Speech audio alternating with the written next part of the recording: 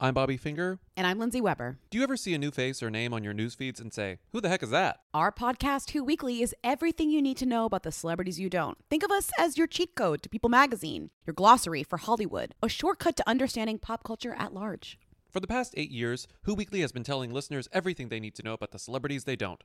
The New Yorker says we spelunk deep into the demi-monde with convivial delight. That's a direct quote. Mostly, we're going to explain to you Irish star Barry Keoghan's sudden rise to fame and relationship with a not-so-under-the-radar pop princess named Sabrina. The fake wedding Real Housewives star Cynthia Bailey had to promote a limo rental company. And why all the Gen Zers you know are talking about a guy named Benson Boone. Each episode goes deep into the biggest celebrity stories of the moment. And if you're still confused, we even have a weekly call-in episode where we answer the most burning celebrity queries. Who Weekly airs twice weekly with brand new episodes on Tuesdays and Fridays.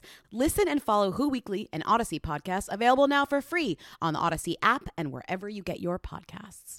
Hi, everyone. It's Vanessa Gregoriadis, co-host of Fallen Angel. I'm just popping in to let you know about a new podcast from my company, Campside Media. I've been excited about this one for a while. It's hosted by Rajiv Gola, who is our resident Floridian and also a big NASCAR fan. This is a story about a race car driver who is caught up in a drug bust, and he ends up in a civil rights trial.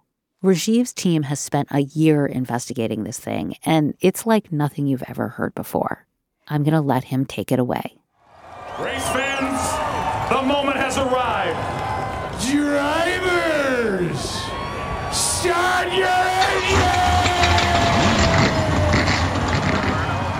engine! It's July 19th, 2015, and we're in Loudon, New Hampshire at the Magic Mile. We're going racing, baby. Who will hoist the Lobster at the end of 301 laps from New Hampshire Motor Speedway? 43 of the country's best drivers have gathered here for the NASCAR Sprint Cup Series 5-Hour Energy 301. On the line is a checkered flag, a $250,000 purse, and NASCAR's only living trophy, a 20-pound lobster named Loudon. Want to take a look at our starting grid as the car's about to roll off of pit road. On the front row, Carl Edwards with his first Magic Mile pole. And first since 2013, he's next to two-time New Hampshire winner, Joey Logano. And then, way in the back, starting in 42nd place, is the jet black number 33 Chevy, driven by a man named Derek White. Even though Derek is 45 years old, he's a rookie here in New Hampshire. It's his first time ever racing in the NASCAR Cup Series, his first time running with the big dogs. For a guy that's been racing since he was a teenager, this is a dream come true. Fans are on their feet here at New Hampshire Motor Speedway. Green flag is in the air. Green flag, green flag, green flag. Giddy up and go. The green flag is up. To call Derek an underdog wouldn't be totally accurate, because Derek doesn't stand a snowball's chance in hell at winning this race. He's starting last in a car that's a few miles per hour off the pace, even on its best days. Carl Edwards got up behind the 98 of Timmy Hill. It was 3 wide. Pass for the lead. Kyle Busch to the inside. Can he make it stick? In the end, he finished in 39th place, 10 laps behind the leader. The TV announcers never mentioned his name, and the cameras only showed his car for a split second. But that's a damn shame, because Derek is making history here. Derek White is a Mohawk from Canada, and he's the first Indigenous person ever to drive in the NASCAR Cup Series. Instead of putting up ads for Oscar Mayer or Viagra on his car, he chose to paint the Mohawk Warrior flag on his hood. Derek was a real hero back home, an inspiration for his community. What he didn't know was that police were watching his every move. They were wiretapping his phone, tailing his vehicles, and intercepting all his messages.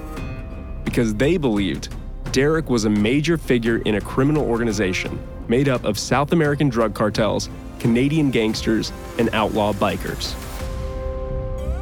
Just a few months after his NASCAR debut, Derek White would go from being the pride of the community, someone the entire Mohawk Nation could stand behind, to the person splitting it apart.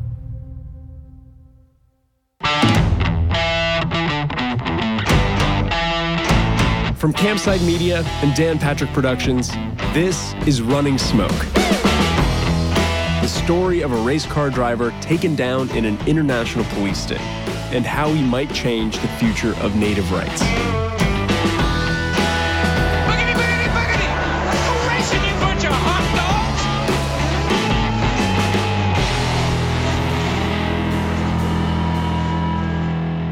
Episode 1. Welcome to Kahnawake.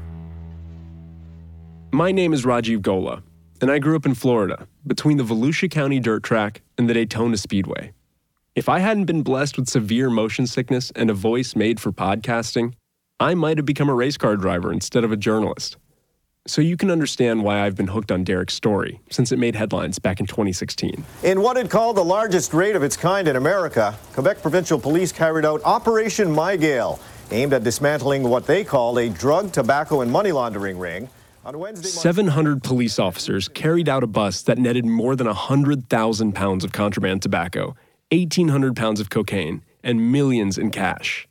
Nearly 60 people across Canada and the U.S. were arrested on narcotics, smuggling, and money laundering charges. It was the biggest bust in years, and Derek was accused of being a major figure in the criminal organization.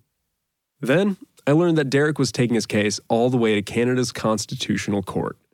This rookie race car driver, who was accused of being a major player in a criminal operation, was taking on the Canadian government for his rights as an Indigenous person.